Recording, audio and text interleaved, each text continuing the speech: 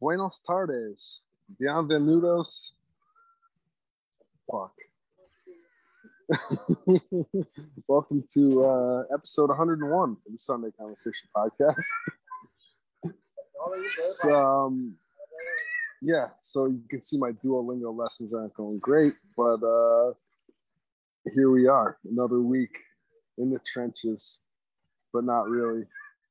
More like the beaches of Costa Rica. Oh, that must be and nice. New Haven. And don't forget about New Haven. Where it's 37 degrees and raining. So yeah, things are great here.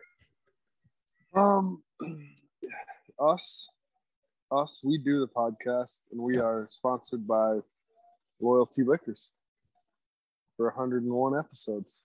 Mm-hmm. How the hell are you, bro? Besides 37 and raining, that sounds like shit, but it could be worse. Listen, I'm the type of person where like this is cool with me. You know, I went and did some things I had to get done today, so for me it's fine. Whatever. I'm buying a black truffle on the black market later. So, fucking A, man. I don't need to be sunny for that. Hold on. How did you go about that? We will get to that point. All right. Let me regale you. It's a week. Venison wrap, man. Right. Exactly. So let's kind of get into that. Cause I told you what my plan is, but the way that whole thing kind of came together is kind of a wild story. So Tuesday, coincidentally, was the 14-year anniversary of when I started working for my grandfather full-time. So when I started working in the liquor industry full-time. I'm in an account. Excuse me. Walking. Go ahead. Congrats. Thanks, That's a bro. lot of years. A lot of years. Congrats. That's a lot of years. Yeah, that would make me a master by the 10,000 hours rule, like 3 times over. That is true. So I go to walk into this account. Now, a guy walks in right before me. Big dude, 6'4", 6'5", walks in right before me. He kind of is standing in the doorway when I walk in. I kind of go by him because, I was just there to grab a check. The guy comes up to the counter and he asks the guy who owns the store, and he has 2 regular customers in there, and he asks them, he says to them, he says, "I just drove in from Wyoming. Can I buy cigars here?" And they're like, "No, we don't sell cigars here." And they're like, but they give them directions down the street to a cigar shop down the street. So obviously, me having been in Wyoming in September to see you, I just say, "Oh, where in Wyoming are you from?" And he says, "Cody," which I have no fucking clue where that is. And I was like, way east. Okay. Way east. Like all the way on the other side of the state. So I say to him, "Well, I was out in Jackson in September visiting a buddy." He's like, "Oh, cool." And so they give him directions to the cigar shop. He's like, "I appreciate your guys' help. I'm going to buy some wine while I'm here." So he starts milling around the store. We'll get back to him. The 2 regular customers that are in the store, one of them I kind of know just because I run into him there from time to time. He's a chatty dude. The other one I don't. The one I don't know, go ahead. I didn't say anything. Okay, my bad. I must be just getting feedback, now that I've turned your mic up and can hear you. Finally. Turn the reverb down. Yeah. So the guy I don't know is at the counter, and I'm writing out my check, and he mentions in passing that some dude just came and dropped off like 50 pounds of venison at his shop. And I just make an off the cuff comment like, "Oh man, I got to get my hands on some venison. I'd love to cook with some." And he's like, "You want some venison?" He's like, "I got a pound of ground venison that's all wrapped up in butcher paper right now. I live right down the street. Like, can you wait? I'll go get it." I'm like, "Sure." And sure enough, he leaves, runs down the street. While he's gone, the big dude that walked in right before me comes to the counter. And so at this point, I'm just waiting for the other guy to come back. So I just, making small talk. I said, "What are you doing in Connecticut from Wyoming?" It's like, "Oh, I've got some friends out here." And I was like, "Oh, cool. And he's like, "Yeah, I actually, I spent some time in New England after college."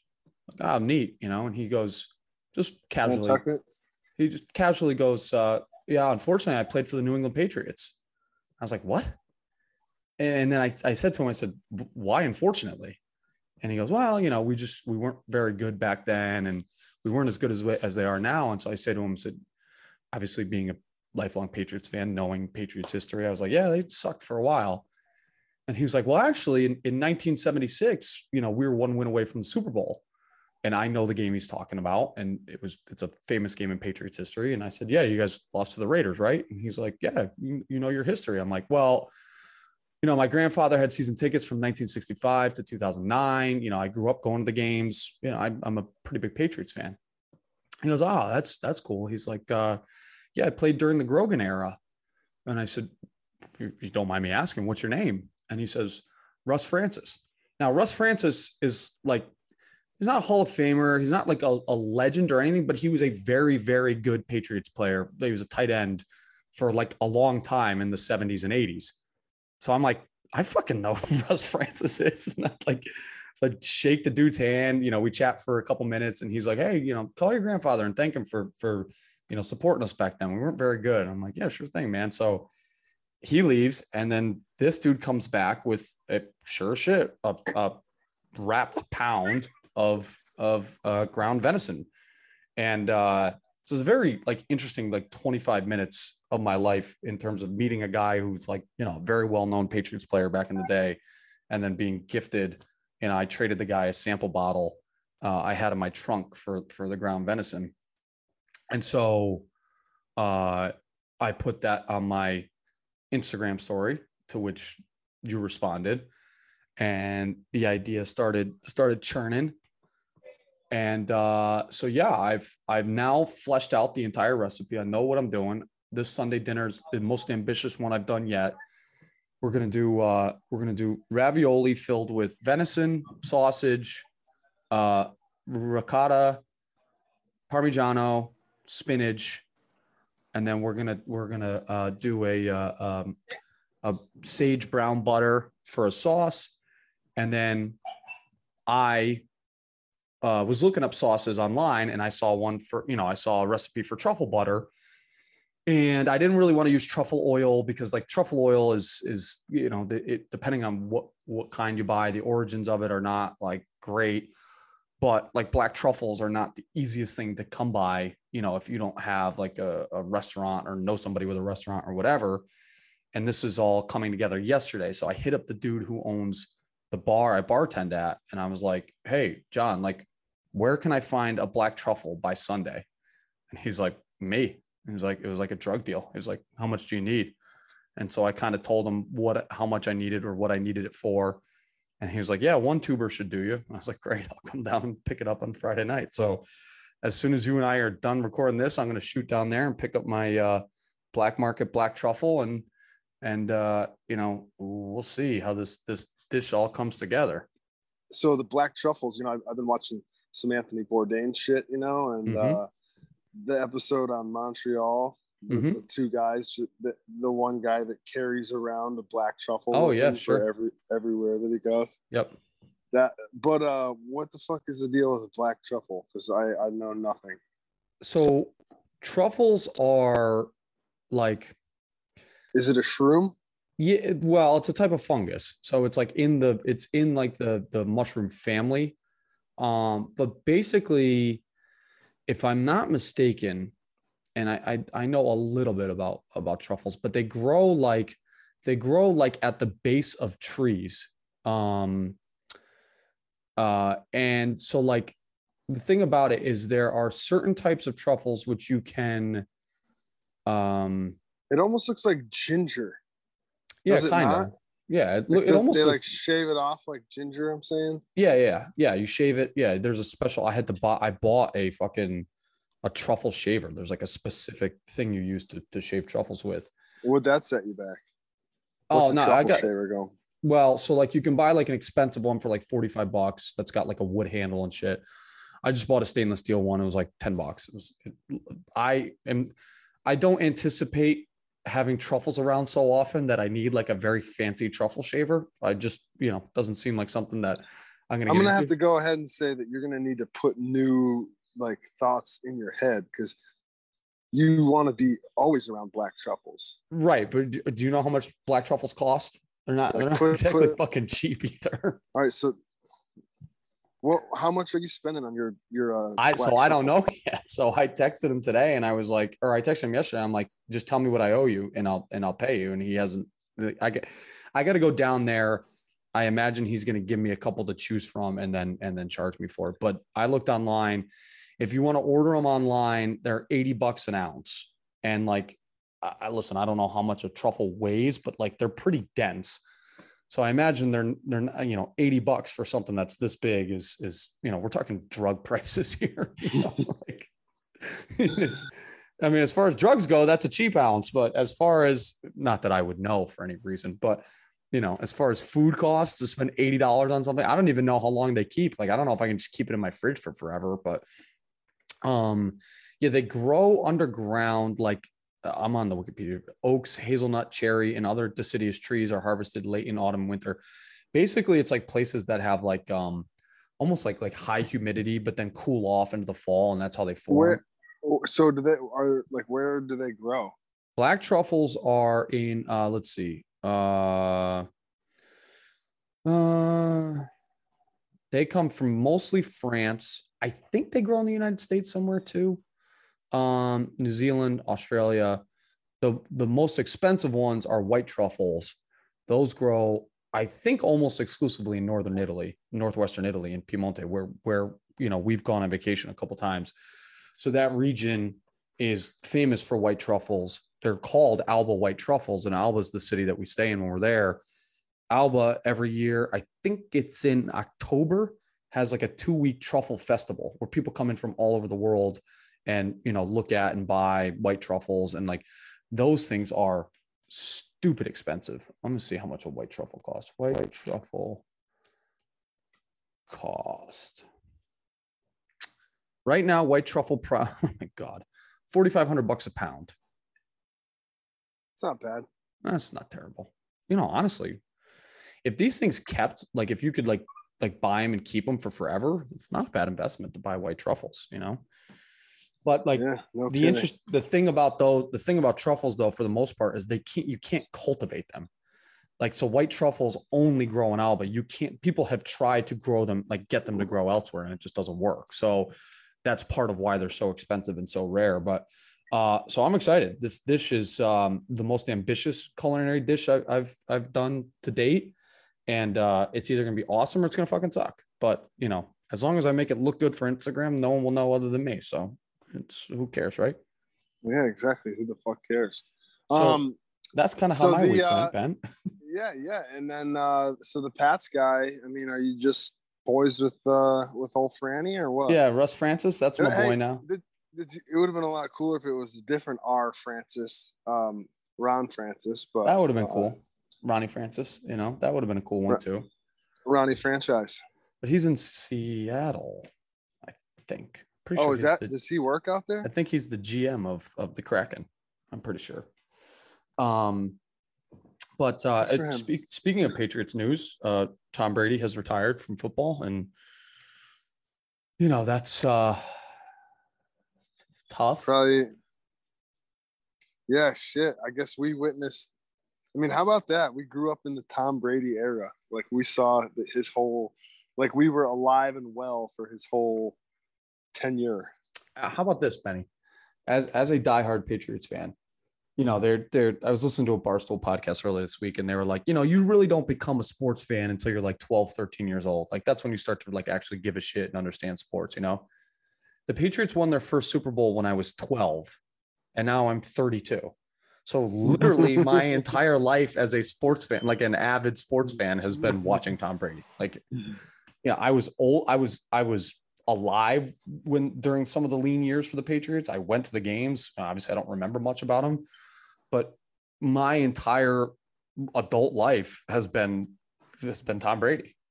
So, yeah, and it was hilarious to see my little brother, who's going to be 19 and a week from tomorrow.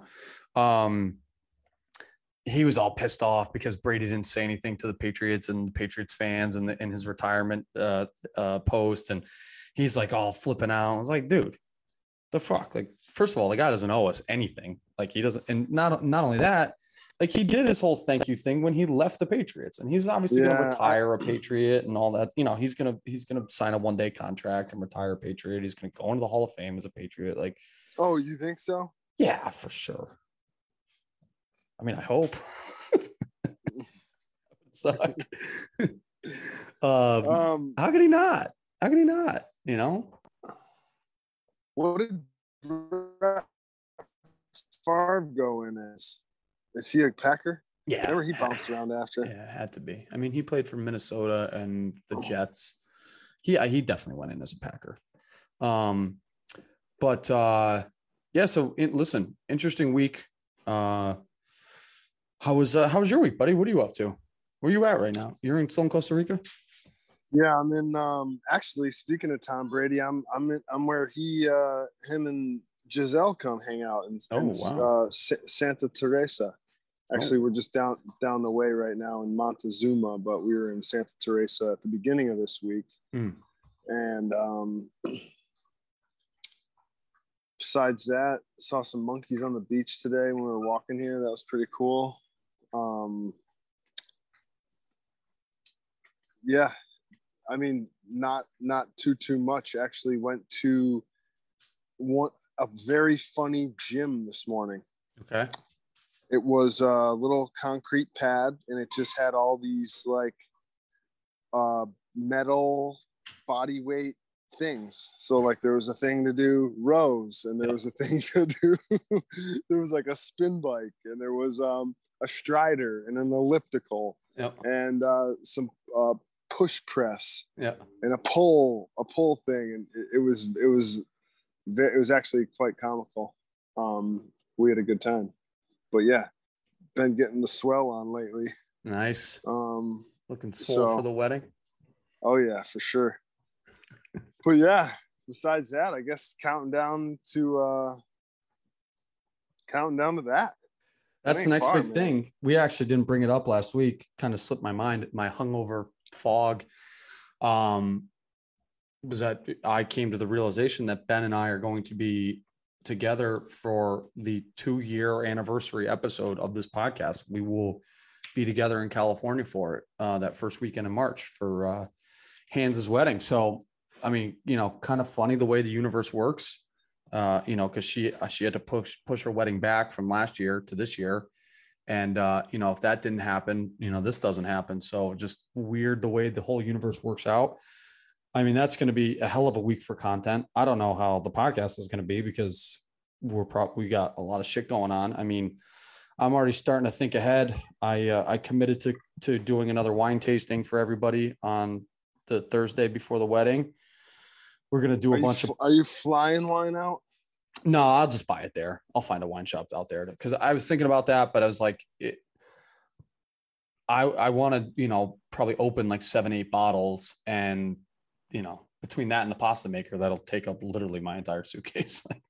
I'll have to fly with my suit in my lap and everything else in the backpack. So I'll just buy wine out there.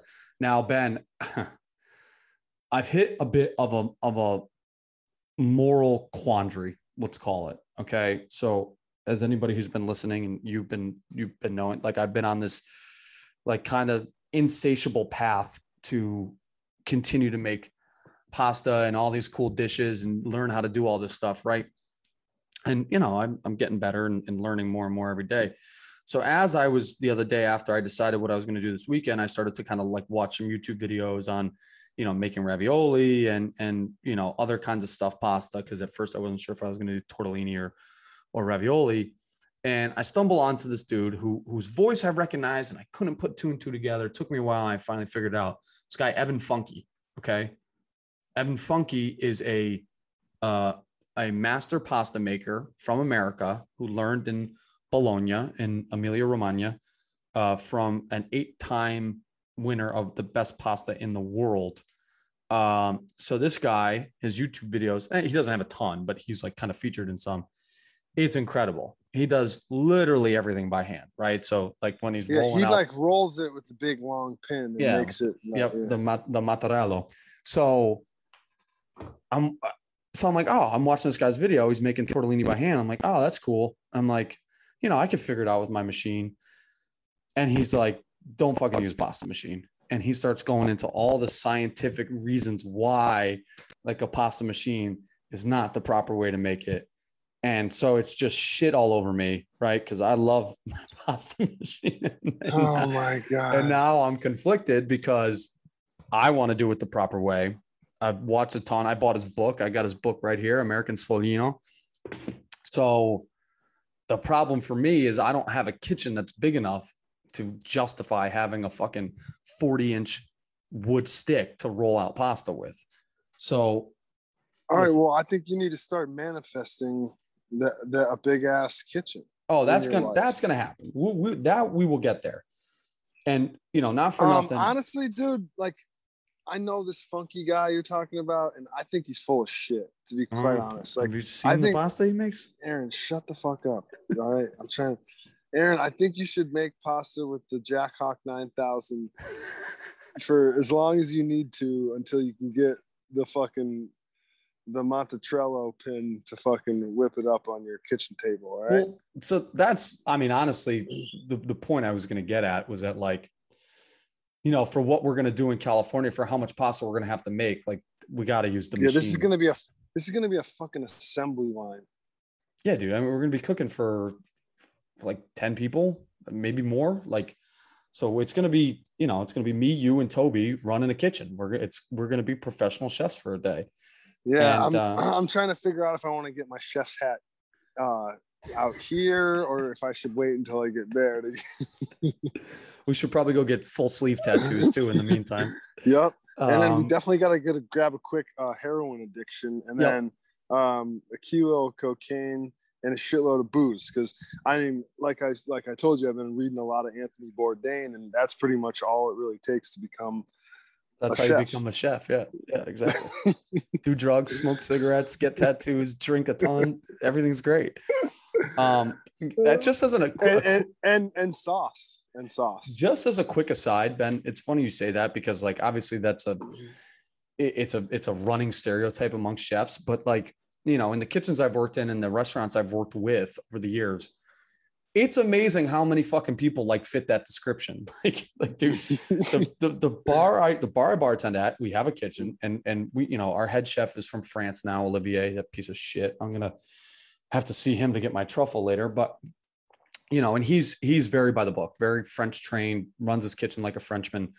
But prior to that, the amount of people we had come through our kitchen just that totally fit that description in one way, shape, or another, like, it is unbelievable how spot on that is. Like, we had a kid who for sure had a drug problem and a wicked drinking problem, who was from like the bowels of Louisiana. He had such a heavy accent. I'll never forget. There was one time I was done bartending. He was done cooking. I was sitting in one of the booths at our place, having a drink. He's sitting next to me, having a drink, and he starts talking, and he talks for probably about 2.5 minutes straight without taking a break. And he finally stops, and I look over at him and I just go, Steve, I have no idea what the fuck you just said.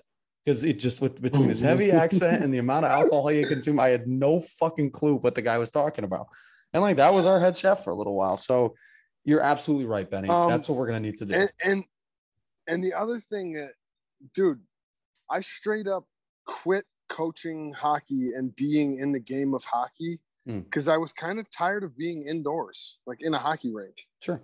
And like, call me crazy, but a hockey rink is not a very like claustrophobic indoor arena. No. So I'm like, dude, I can't be in here anymore. I could not even fucking begin to describe what it would feel like to be in a kitchen for a long period of time for a night, hot as shit. Like, I don't like hot and I don't like small spaces. Not for you then, buddy. Like, although there are some restaurants that have pretty big open kitchens, but like ours is tiny. You would hate it.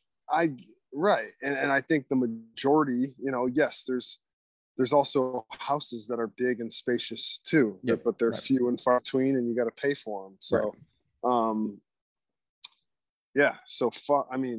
I guess props to anybody because I love eating food at restaurants.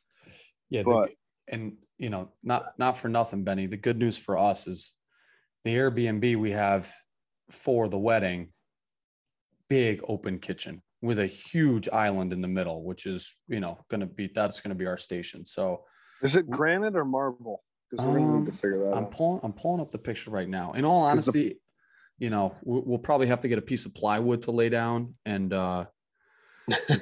because Evan Funky says you can only do it on wood. It looks like granite, but I mean, dude, this island's like 8 fucking feet long.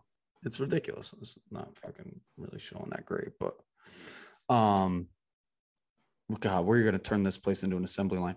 The fact that they have all black cabinets, though, not great, because we're gonna be slinging flour all over this fucking kitchen. It's gonna look like I was gonna say, some Colombian shit. It's gonna look like a scene out of Scarface. But hey, man, say la vie, bro. Say la vie. So what's weekly checkup? What's next on the docket for you? You're traveling tomorrow, right? Yeah, actually heading to the cloud forest. So we're gonna go see. Oh my god, dude! There's an ant that's like 1.5 inches long right by me. The jungle is fucking wild, by the way. Yeah, no shit. Like, no joke. There's just some creepy shit, and there's massive spider webs. And like I told that story about the giant spider that one time. Well, I mean, they're everywhere. Like, it's kind of sketchy. Like, even like walking down to the beach, I'm like, every step you take is like, okay, is there snakes, spiders, insects that will bite me, lemurs, fucking wallabies, fucking wombats. I don't know what the fuck, it's just like, but yeah. So you're heading deeper into the jungle? Yeah. So yeah, exactly. That was kind of my thought process just there. Like I'm kind of fucked in these next couple days, but wish me the best. I think I'm gonna do a zip line. We're gonna do a zip line tour, and then head back to the beach after that. Back to the beach. You've been doing any surfing? Not a ton, not really. Just kind of been chilling. We rented an ATV for a few days, and we were going all over the place. Actually, checking some waterfalls. We went to a few different waterfalls that were pretty badass. But yeah, besides that, just it's expensive as shit here. So being mindful. Market started coming back a little bit, so that's not out of the poorhouse yet, but we're headed towards the door, dude. Yeah. I mean, it is wild. Obviously, I don't have nearly as much money in it as you have, and I'm a little bit more diversified, so I've been getting killed, but I haven't been getting like completely cleaned out. But to look at my accounts, which are down probably about 45% since like October. I was gonna say, right around 50. It's a little disheartening. But hey, I mean, dude, listen, not for nothing God damn, I've been saying not for nothing a ton lately. I was thinking about it the other day, going back to, when this podcast first started, and, when we were, when I was a very noobish investor, like this kind of shit that's been happening these last couple of weeks would have made me fucking panic 2 years ago, where I would be, freaking out, selling, moving positions into something else, trying to catch something on the uptick, like, doing all this stupid shit. In all honesty, I've been checking my account like 2 or 3 times a day just to see what's going on. And then that's it. I haven't even been touching it. I mean, I've been buying a little bit more lately. Unfortunately, I'm a little cash poor at the moment because I had to buy a suit and a fucking flight and an Airbnb all within the last 2 weeks. So, trying to be a little conservative, and a black truffle for $80 an ounce. I'm just looking at it like, well, that sucks. It'll come back eventually. So, I guess that's the difference. That's the growth. Yeah. I hear you. Guess what I did today? What? I bought 2 Joe Burrow PSA rated 10 rookie cards. Sweet. For $800 a piece. A piece? Yeah. Oh my! So you're basically banking on the Bengals winning the Super Bowl. Well, I'm thinking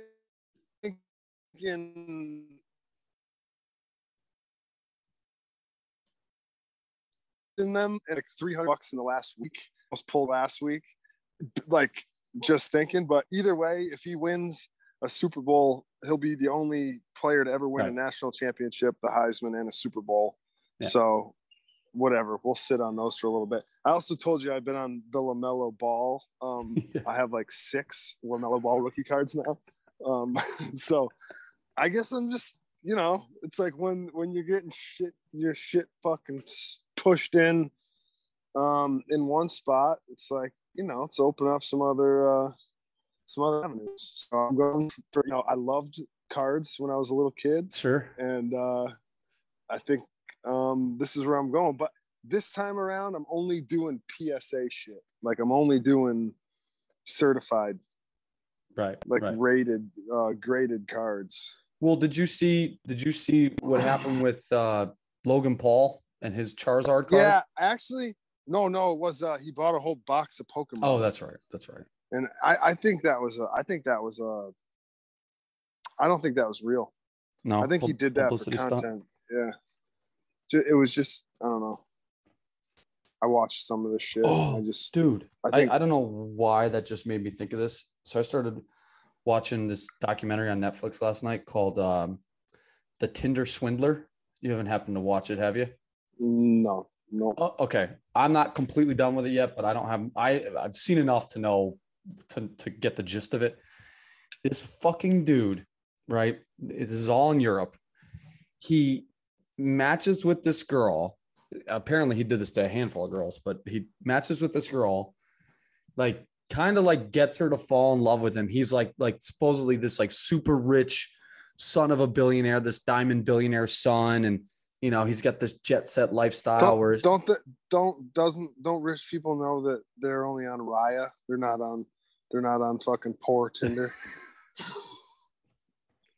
It's a good point. I mean, it's a pretty fucking good point. Or at least Hinge, for God's sakes. So this dude, has this like jet setter lifestyle. And so he goes on a first date with this girl. They meet for coffee. She lives in London. She's from Norway. She lives in London. He meets her for coffee. And then he's like, hey, I have business in Bulgaria. Like, do you want to come with me to Bulgaria today? We're flying private. So flies private to Bulgaria with this girl. They hang out for the day, they hook up, whatever. She goes home to London, right? And then he continues on with it until like a month later, he like asked her to be his girlfriend or whatever. And he asked her to move in with him. And then all of a sudden he has this like story about getting, his bodyguard getting stabbed, and these guys are after him. They're his enemies. They're after him, and his Amex cards, he can't use them anymore because they can trace his Amex cards and where he is, and they're going to keep. And long story short, he gets this girl to take out $250,000 worth of loans to pay for his jet setting lifestyle all over Europe all summer long, and then just fucking sticks her with the bill. writes her a check at the end of it for $500,000 that never cashes. Wow. You wonder, like, and that's the whole thing, dude. It's like I just was reading something the other day, and it was about it was like about some kid like he was talking about like Gucci and Louis Vuitton, and he basically was saying that, did you know that those brands are not even marketed to wealthy people?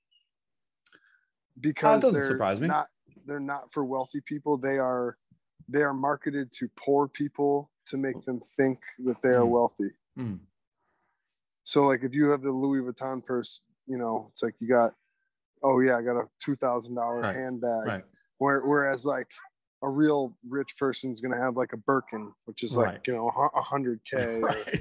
or even $1 million. Like I think there's a few of them, and each one's handmade. So it's like all these people walking around and they're Louis and they're Gucci and all their shit, and it's like, dude, do you know what rich people wear? They wear custom. There's nothing on it. There's no tags, no labels. There's no tags, no labels. It's fitted to them. It's probably some material that you never fucking heard of. Yeah. And it's just like, you know, and it leads back to like we talk about every single damn episode, which is just the, you know, the insane amount of like, you know, the capitalism that we are, you know, just like force fed. That's what I'm trying to say. Keeping up with the Force Joneses, fed. man. Yeah. It's I mean, and listen, don't get me wrong. I played into it for a long time, you know, and well, I think there's also another way to play into it. It's like people are so bad with this shit that if you can get something like, you know, you're talking about that hype beast era, if you can get something and then keep it perfect, you know, and then, you know, it ends up being valuable because then the person who, you know, is extra into that stuff is going to pay more for an exclusive. There's you know, whatever. There's a collectability and a value accruing nature to a lot of that stuff because of the limited nature of it, in the sense that like a, you know, a pair of sneakers, the Nike Air Yeezy ones. Well, there's only 3,000 pairs of those. Those are never getting made again. So that, you know, that alone gives it exclusivity. Where with a Louis Vuitton bag, I mean, I got to run down to the bar to get this truffle. I guarantee you, I see 3 people there with Louis Vuitton bags. Like, you know, it's not, you know, they're expensive, but that doesn't make them exclusive. There's a big difference there. And, you know, not for nothing, Louis Vuitton Moet Hennessy is a publicly traded fucking company. Like, they got shareholders to answer to. I mean, so is Nike, but you know, you get what I'm saying. Right. But I was almost more thinking like the, you know, like the Louis Vuitton, but, you know, Supreme collaboration, like something like that. Yeah. You know, sure. So, I mean, yeah, in all aspects of whatever, what do you call it? Streetwear. But yeah, I get that. And the best part about that is, you know, besides the fact that, you know, a couple of them may be Yale students, chances are they put that on a credit card, and they have in their Louis Vuitton bag is sitting their phone that shows their credit account that has, you know, $5,000 on it that they can't pay right now. So it's like, well, and actually I was going to say they're like, and not for nothing, damn it. There are like things that Louis Vuitton has made over the years that are like very valuable, accrue value, like Louis Vuitton trunks, dude. I'm looking at Louis Vuitton trunks right now. They 120 G's, some of them. The low end is 2,500, the high end $73,000, but they're every price point in between. Yeah. Every price point in between. But just like, then again, it's like, what the most expensive ones are from way back in the day. Yeah, like the 1910s. Popped up. Yeah. Yeah, you're talking things that are 100 years old. So like they're realistically like buying a piece of art. But man, this podcast never ceases to amaze me. We go from talking about venison ravioli to Louis Vuitton trunks in this episode. Like, that's what they call range, baby, or a lack of full understanding of anything. So just bounce around and only cover the surface of a bunch of things, you know. But no, it's all meant to be. I mean, shit, it's the truth behind it. It's sure. I didn't buy a Lamborghini, but I've been on vacation for 4 months now. Right. You know, pick your spots. Bro, you've been on vacation for longer than 4 months. Who the fuck are you kidding? You've been on this vacation for 4 months. Yeah, shit. I think I might still get a Lambo anyway because I like them, but an old one. Countach. An old Countach, yeah, those things are super cheap and easy and affordable and probably wicked easy to fix. Like, can't imagine that's a problem at all. All right, let's wrap this because I'm gonna go pick up my black market truffle. Episode 101, 102, whatever we're on now. Brought to you by Loyalty Liquors, hosted by us. Hey, do you want to start over? Should we just call this like 2? Episode 2? Yeah, no, because then that's going to get confused. That's going to get confusing when I put them up. But we could talk about that. We'll talk about that when we're together because that'll be like episode. Let's 5. Let's bring that up at the next board meeting. Okay, yeah, we got to hit up Trev and see what he thinks. Yeah. Anyways, that's a show. Benny, great chat. Love you. Love you, bro.